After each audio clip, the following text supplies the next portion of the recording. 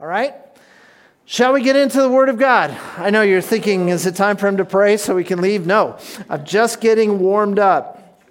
Last week, we launched into a new sermon series called Satan's Favorite Lies and the Truth That Sets You Free. And really, it's the truth that sets you free part that I'm the most interested in, right? It's just a context in which we can talk about the truth of God's Word that is most profound, that guides us through daily parts of our lives. I was talking with someone this week about the fact that they had sort of grown up in a religious context, and they had a lot of religion in their life, but that they had never really understood that the Bible was available for everybody to read, and that the Holy Spirit will teach us and guide us and direct us from His Word. And they're just getting introduced to the Bible, and it's blowing their mind. They're going, my goodness, it's incredible what God has to say in His Word. Can anybody say amen to that? It's really so true. So what we want to do is go, hey, what are these foundational truths? Because Satan is throwing lies at us. Last week we saw this. We saw a couple of important things about Satan, and one of them is he's not fictional. He's real. And he's probably not like you imagine him. But the problem is that most people make one of two great mistakes when it comes to Satan. One is they give him way too much attention. I don't know if you know anybody like that. There's a demon under every rock and behind every bush. Everything that happened, I stubbed my toe. It must have been an attack from the devil. I'm going to have to, fast and pray and cast things out of my house. We're going to have to, all of that kind of stuff. Satan, Satan, Satan, Satan, Satan. Everything's about Satan. That's one extreme. The other extreme is to ignore Satan's existence altogether. Just assume that there's not a spiritual component to what's going on in my life. There's not any spiritual warfare taking place. Well, those are the two big mistakes. The Bible doesn't fall into either one of those two traps. So as always, what we're going to do is we're going to let the Word of God tell us what we need to know. So last week, as I said, we learned Satan's not a fictional character. But we also learned this. Greater is He that is within you than what? He that is in the world. That's good news, right? So we have to be aware of Satan. We have to recognize his tactics, but we do not have to be in fear of him if the Holy Spirit lives in our lives. So this morning we're going to get right back into our Bibles. And guys, whether you've got a physical Bible or a digital one or whatever, you are going to need your Bible this week. We are going to be in several different passages. You're going to find your way through. I always try to let you know where things are. We're going to start in the Gospel of John, which is in the New Testament, which is the second part of your Bible. And it comes after Matthew, Mark, and Luke. It's the fourth book. And you're going to go to John chapter 8. And as you're turning there, I want to kind of introduce this to you. Jesus has been having these conversations with the spiritual leaders, the Jewish leaders of the day, who were known as the Pharisees and the scribes. And he's been having these conversations with them and confronting them on some of the things that they are misunderstanding about God's Word and about truth. And what's happening is there's some animosity building. And the Pharisees are beginning to sort of mount a campaign against him and look for ways to make him look bad and distract people from following him. And so he's been having this conversation and he's been talking with them, and several of them, it says, do not believe him. They simply don't believe in him. They don't believe what he's saying. They don't believe what he's selling. They're not buying at all, right? And so he's talking with them. And then it says that beginning at verse 31 of John chapter 8, it says this. So Jesus was saying to the Jews who had believed him, right? So he's been arguing with these guys who don't believe in him, and out of that group, there are some who are coming to believe him. So he says to them, if you continue in what? My word, right? Let's begin there. If we're going to talk about truth and lies, we have to know where the source of truth is. He says, if you continue in my word, then you are truly disciples of mine. And you will know the truth, and the truth will make you free. They answered him. Now the word they is not referring to the ones who believed him. It's referring to the ones he was already talking with. They interrupt and they say, we are Abraham's descendants and have never yet been enslaved to anyone. Which, by the way, you know anything about the history of Israel? They've been enslaved most of their history, right? But they seem to be confused. We've never been enslaved to anyone. How is it that you say you will become free? They're slaves to the Romans at the moment that they're saying this. How is it that you say you'll become free? Jesus answered them, truly, truly, I say to you, everyone who commits sin is a slave of sin. The slave does not remain in the house forever. The son does remain forever. So if the son makes you free, you will be free indeed.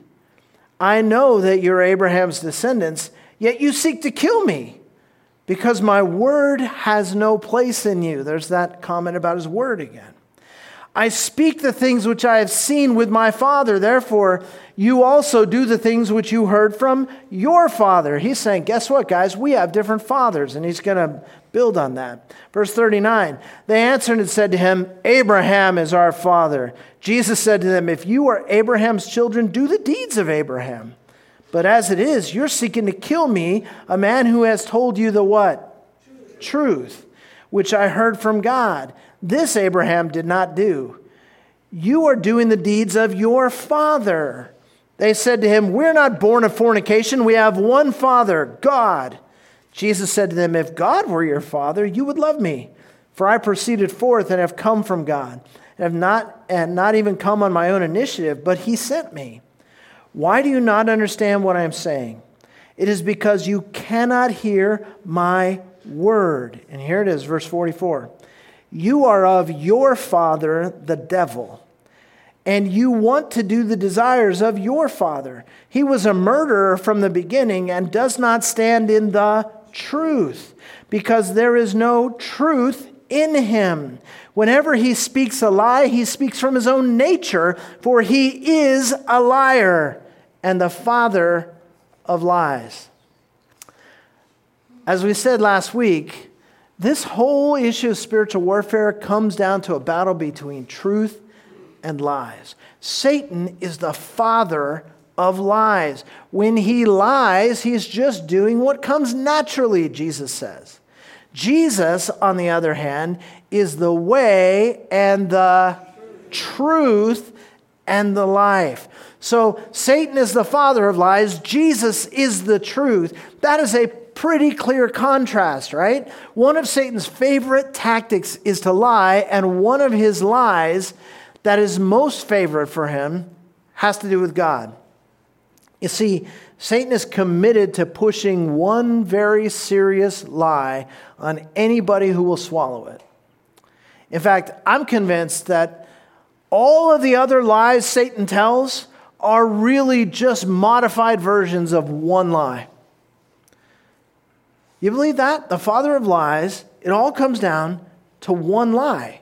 Satan is effectively pursuing his whole diabolical mission to attack all that God loves by telling and retelling and retelling and retelling one lie over and over and over and over again in various forms. Now, let me show you what I'm talking about. If you're in the Gospel of John, you're just going to turn to the right. You'll find the book of Acts. After Acts is the book of Romans. Go to Romans chapter 1, right at the beginning of the book of Romans. And again, we're going to be in a bunch of passages today, so get ready. And if you're a note taker, write down these notes, and you can read these passages at home this week. Here we go. Romans chapter 1, verse 18. For the wrath of God is revealed from heaven against all ungodliness and unrighteousness of men who suppress the truth in unrighteousness. Because that which is known about God is evident within them, for God made it evident to them.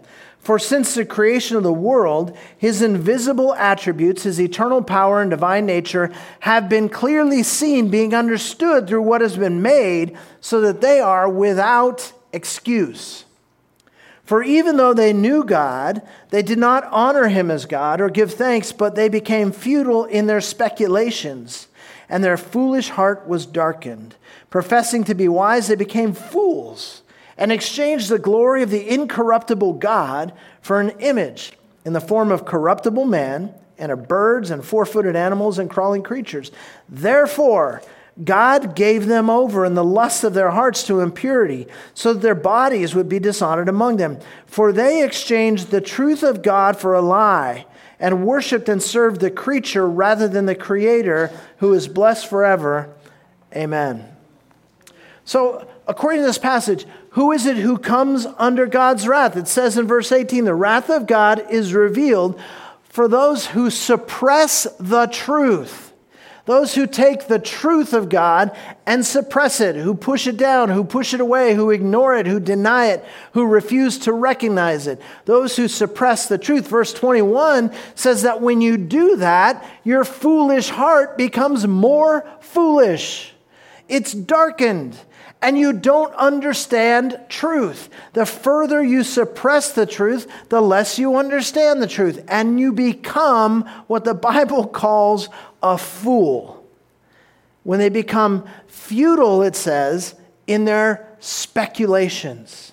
We talked about that word last week. We saw this in 2 Corinthians 10. So you're going to leave your finger in Romans 1 because we're coming right back. But flip to the right. You're going to see 1 Corinthians and then 2 Corinthians. I want you to go to 2 Corinthians 10, and we're going to pick it up and look at this passage again that we saw last week. 2 Corinthians 10, verse 3.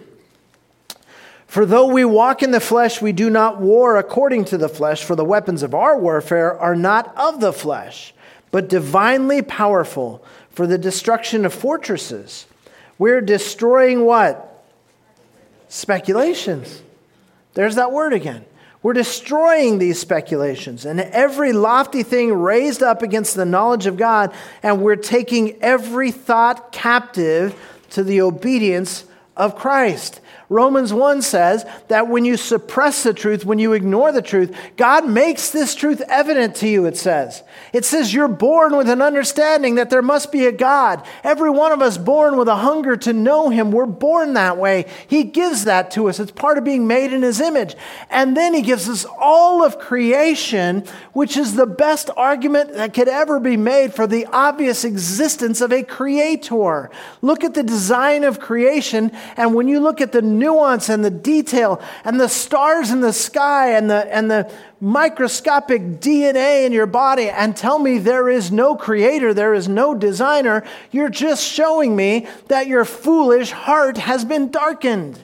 You're ignoring the truth that God has given. And when you ignore that truth, He says, it gets worse. And you start believing speculations.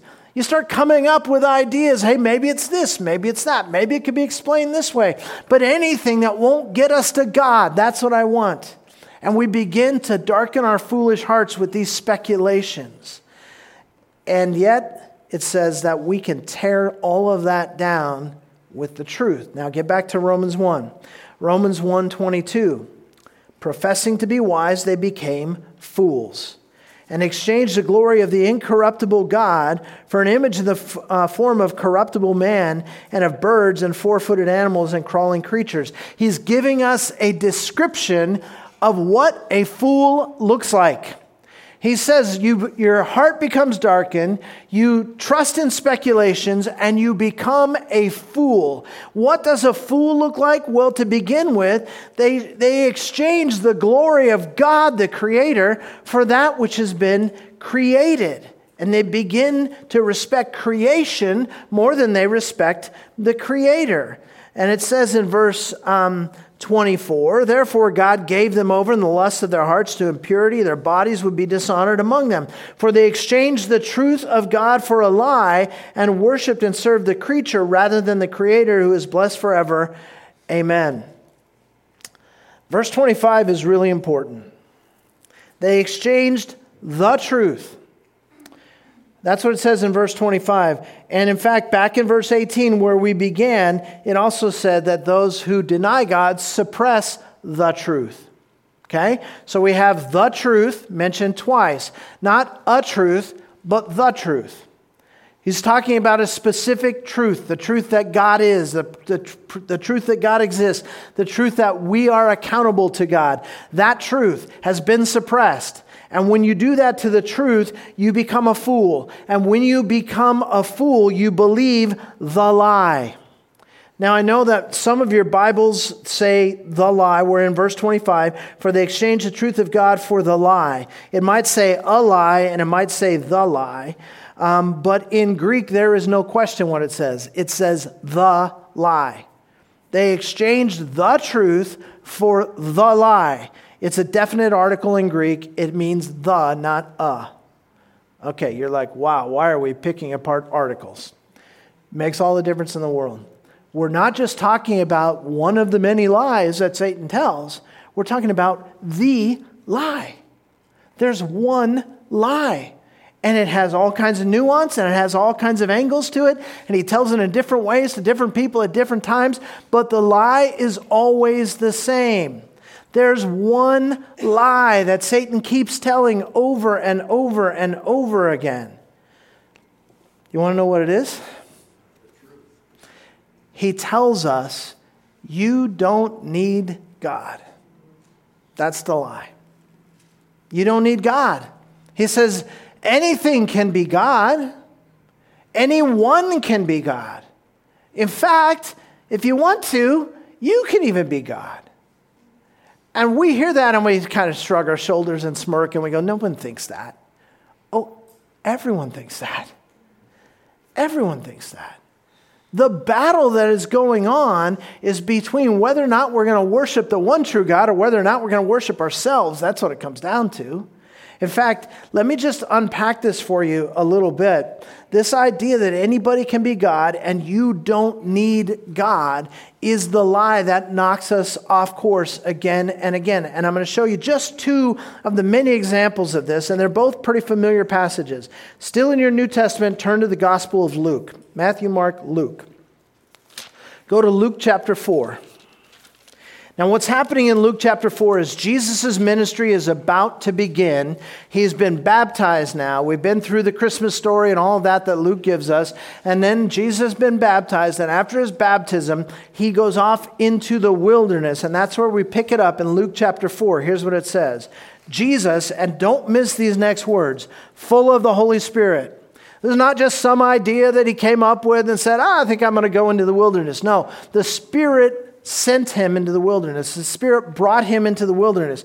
Jesus, full of the Holy Spirit, returned from the Jordan and was led around by the Spirit in the wilderness for 40 days, being tempted by the devil. And he ate nothing during those days, and when they had ended, he became hungry. And the devil said to him, if you're the Son of God, tell this stone to become bread. And Jesus answered him, it is written, man shall not live on bread alone. And he led him up and showed him all the kingdoms of the world in a moment of time. And the devil said to him, I will give you all this domain and its glory, for it's been handed over to me, and I give it to whomever I wish. Therefore, if you worship before me, it shall all be yours. Jesus answered, it is written, you shall worship the Lord your God and serve him alone. And he led him to Jerusalem and had him stand on the pinnacle of the temple and said to him, if you're the Son of God, throw yourself down from here. For it is written, he will command his angels concerning you to guard you. And on their hands they will bear you up, so that you will not strike your foot against a stone. Verse 12, and Jesus answered and said to him, it is said, you shall not put the Lord your God to the test. When the devil had finished every temptation, he left him until an opportune time. He's being tempted. He's being tempted in the time when his flesh is very weak. He's been in the wilderness. He has been without food for 6 weeks. And he's weak. And he's struggling because he's human. And Satan comes to him with this barrage of temptations. And it says in verse 13, the devil finished every temptation. And I don't know if that means that there's a whole lot more temptations that we're just not told about in the passage, or if that means that these are indicative of every category of temptation with which he tempts us. But either way, he's being barraged with this temptation. And in every case when he's tempted, what is he being tempted to do? He's being tempted to ignore the Father's commands and instead do what his flesh wants. You've been sent into the wilderness to fast? Make some bread. You're hungry. You should eat. There's no reason you shouldn't eat. I mean, why should you be out here? You have all this power. You could turn stones into bread. Make some bread and eat. And his response begins with these words. It is written. Where's it written? Come on. Where's it written? It's written in a book that looks like this. It's written in the Word of God. And by the way, Jesus wrote the Word of God. He's the inspiration for every word in this book. And it is written, man shall not live by bread alone. He gets hit with another temptation. You can skip he's telling him, you can skip the cross. Do you realize that? I'll just give you earth. You could be in charge around here. You'll be a king. You'll be exalted. Everybody will bow down to you. Isn't that the whole point? You could skip the cross. And Jesus says he will not do it. Why? Because it is written. You shall worship the Lord your God and serve him only.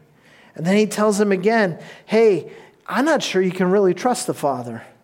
I mean, after all, it says, you could throw yourself down and the angels will grab you and protect you. I mean, do you really trust God? Is God really that trustworthy? Do you really think he'll do that? And Jesus says, it is written, you shall not tempt the Lord your God. Right? He answers the lies with the truth of God's word. Now, let me show you another example of this. And this one we glanced at last week. It's all the way at the front of your Bible in Genesis chapter 3. And we glanced at this last week, but I want us to see something a little different this time. So we're going to be in Genesis chapter 3, beginning in verse 1. Right at the front of your Bible, Genesis chapter 3. Now the serpent was more crafty than any beast of the field which the Lord God had made. And he said to the woman, indeed, has God said, you shall not eat from any tree of the garden? The woman said to the serpent, from the fruit of the trees of the garden we may eat, but from the fruit of the tree which is in the middle of the garden, God has said, you shall not eat from it or touch it, or you will die. The serpent said to the woman, you surely will not die. For God knows that in the day that you eat from it, your eyes will be opened, and you'll be like God, knowing good and evil. When the woman saw that the tree was good for food, that it was a delight to the eyes, and that the tree was desirable to make one wise, she took from its fruit and ate. She gave also to her husband with her, and he ate. Then the eyes of both of them were opened, and they knew that they were naked, and they sewed fig leaves together and made themselves loin coverings. I don't have time to preach on this part, but isn't it interesting that the moment they disobey God, the moment they choose their own way, the moment they exalt themselves to be like God, that's the moment that shame enters their lives. Before that moment, there was no shame. Before that moment, there was no guilt. Before that moment, there was no death. And now the first thing they say is, I need to hide. They start hiding from one another, and they start hiding from God. And the story goes downhill from there. But what was the lie? The lie was, first of all, first of all, notice the tactics. Notice the tactics. He begins by saying, has God said, hey, just a question. No danger here, just a question. Has God said you can't eat from any of these trees? What kind of a God puts you in the middle of a fruit garden and doesn't let you eat? She passes. She says, oh, no. God has not said we can't eat from any tree, just this one tree that's in the middle. But already she's getting confused because she says, we may not eat from it nor touch it or we'll die. Did God ever say you can't touch the tree? No. Now she's getting confused. This is Satan's tactic. He comes in gently, he comes in quietly, he starts to stir things up, and pretty soon you're not remembering what it is that God said. And that's how this works. And then he goes on and he just tells an outright lie. He says, you surely shall not die. And by the way, this is an absolute lie. All death has come from this moment. However, it's kind of a half-truth, isn't it? Because they ate the whole fruit and did not die yet. They would have never died. If there had been no sin, there would have been no death. The wages of sin is death. And by the way, I'm so far off my notes. By the way, if in fact they had not eaten this fruit, there would have been no need to cover up. There would have been no shame. There would have been no hiding. But when God finds them and they're hiding and they're covering up and they've made fig leaves to cover themselves and it's not doing a good job, and God has this confrontation with them, the first thing God does is kills an animal and makes the skin into clothing for the people. That is the first death in history. The wages of sin is death, and death continues from that point on. You surely shall not die, says the father of lies. God is trying to protect himself. He knows that if he can keep you duped, if he can keep you under his thumb, he can control you. But shouldn't you be free? Shouldn't you be your own person? Shouldn't you make your own decisions? Why should God control your life? You're not going to die. He's just trying to protect himself. You don't need God. That's the lie. And today, we see that lie told in some very common ways in our culture. Like, look out for number one. You're the most important person in your life, right? You're the most important person. You're the God of your own life. What's right for me is right for me. And if you don't like it, that's your problem. Because I decide what's right. Because I am my own God. How about this one? My feelings determine reality. What I feel is actually the truth. What is observable truth is not the truth. It is subject to what? My feelings. Why? Because I'm my own God. I am all I need. God is just trying to keep me from having fun. There are so many people whose view of the Bible, of course they haven't read the Bible, but their view of the Bible is it's a list of rules that God gives us to keep life from having any joy in it. He's just trying to protect himself and keep us from having any fun. You should be your own God and ignore all of that stuff and do things your own way. That is the mantra of our society. Do things your own way. That's the lie. But here's the truth. And I have to give it to you in philosophical terms. The truth that combats that lie is that there are two categories of things in existence, and only two. There are only two categories of things that exist. There is God, and there is not God. God created everything that is not God. Those are the only two categories. There is God and there is not God. God is the creator, not God is the creation. God is eternal, not God is temporal.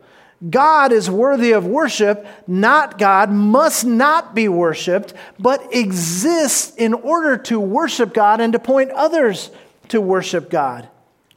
And Satan is totally committed to getting us to treat God as if he was not God and to treat not God as if it was God. It's really that simple. The truth is that only God is God. And the rest of it is not God. And guess which category you fit in? The one thing in all creation that Satan tries to get us to worship is ourselves. You don't need God. Be your own God. Be your own decision maker. Make your own path. Do it your own way. Pride is at the foundation of every other sin. Pride. Because every time we choose to sin, we're choosing to play the role of God in our own lives at that moment. Any of you watch soap operas? Oh, you wouldn't raise your hand in church, right? No. So already, more lies. we all got our little secrets, don't we? So you're like, I would never watch something like that.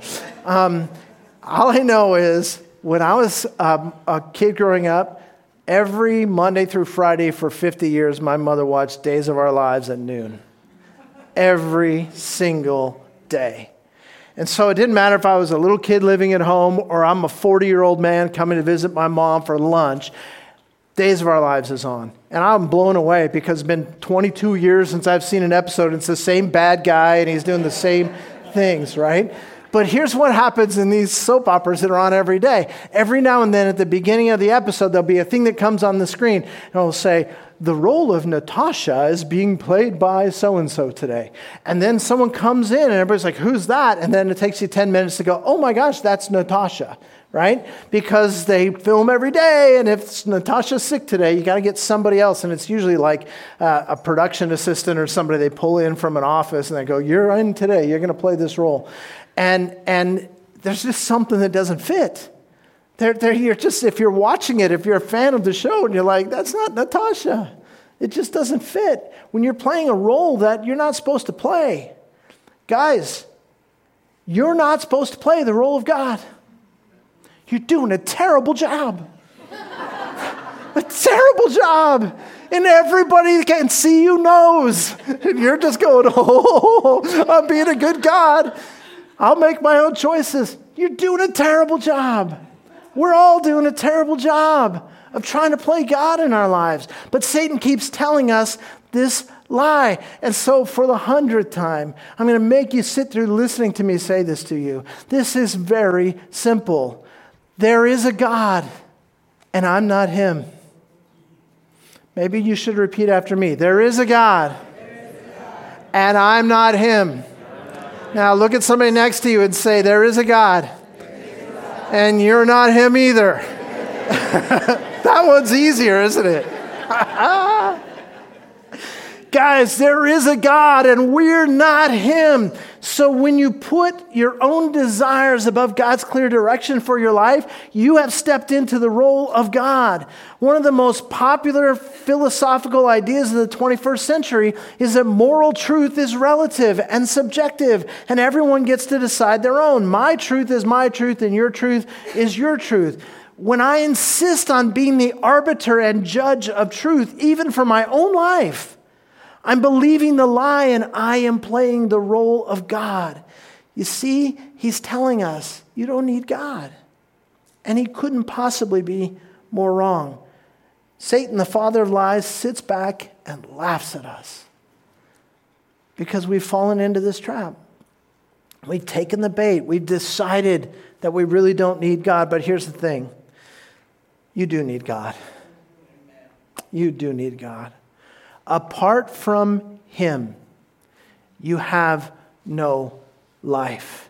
We don't have time to turn to these passages, but I'm going to give them to you. Write them in your notes. Acts chapter 17, verses 22 through 28. One of the key verses there says this. Speaking of God, in him we live and move and have our existence. It tells us in that passage that he gives us breath. That apart from him giving us breath, we will not breathe our next breath. You don't have life apart from God. For me to be so arrogant as to think that somehow my own life depends on me is foolish speculation.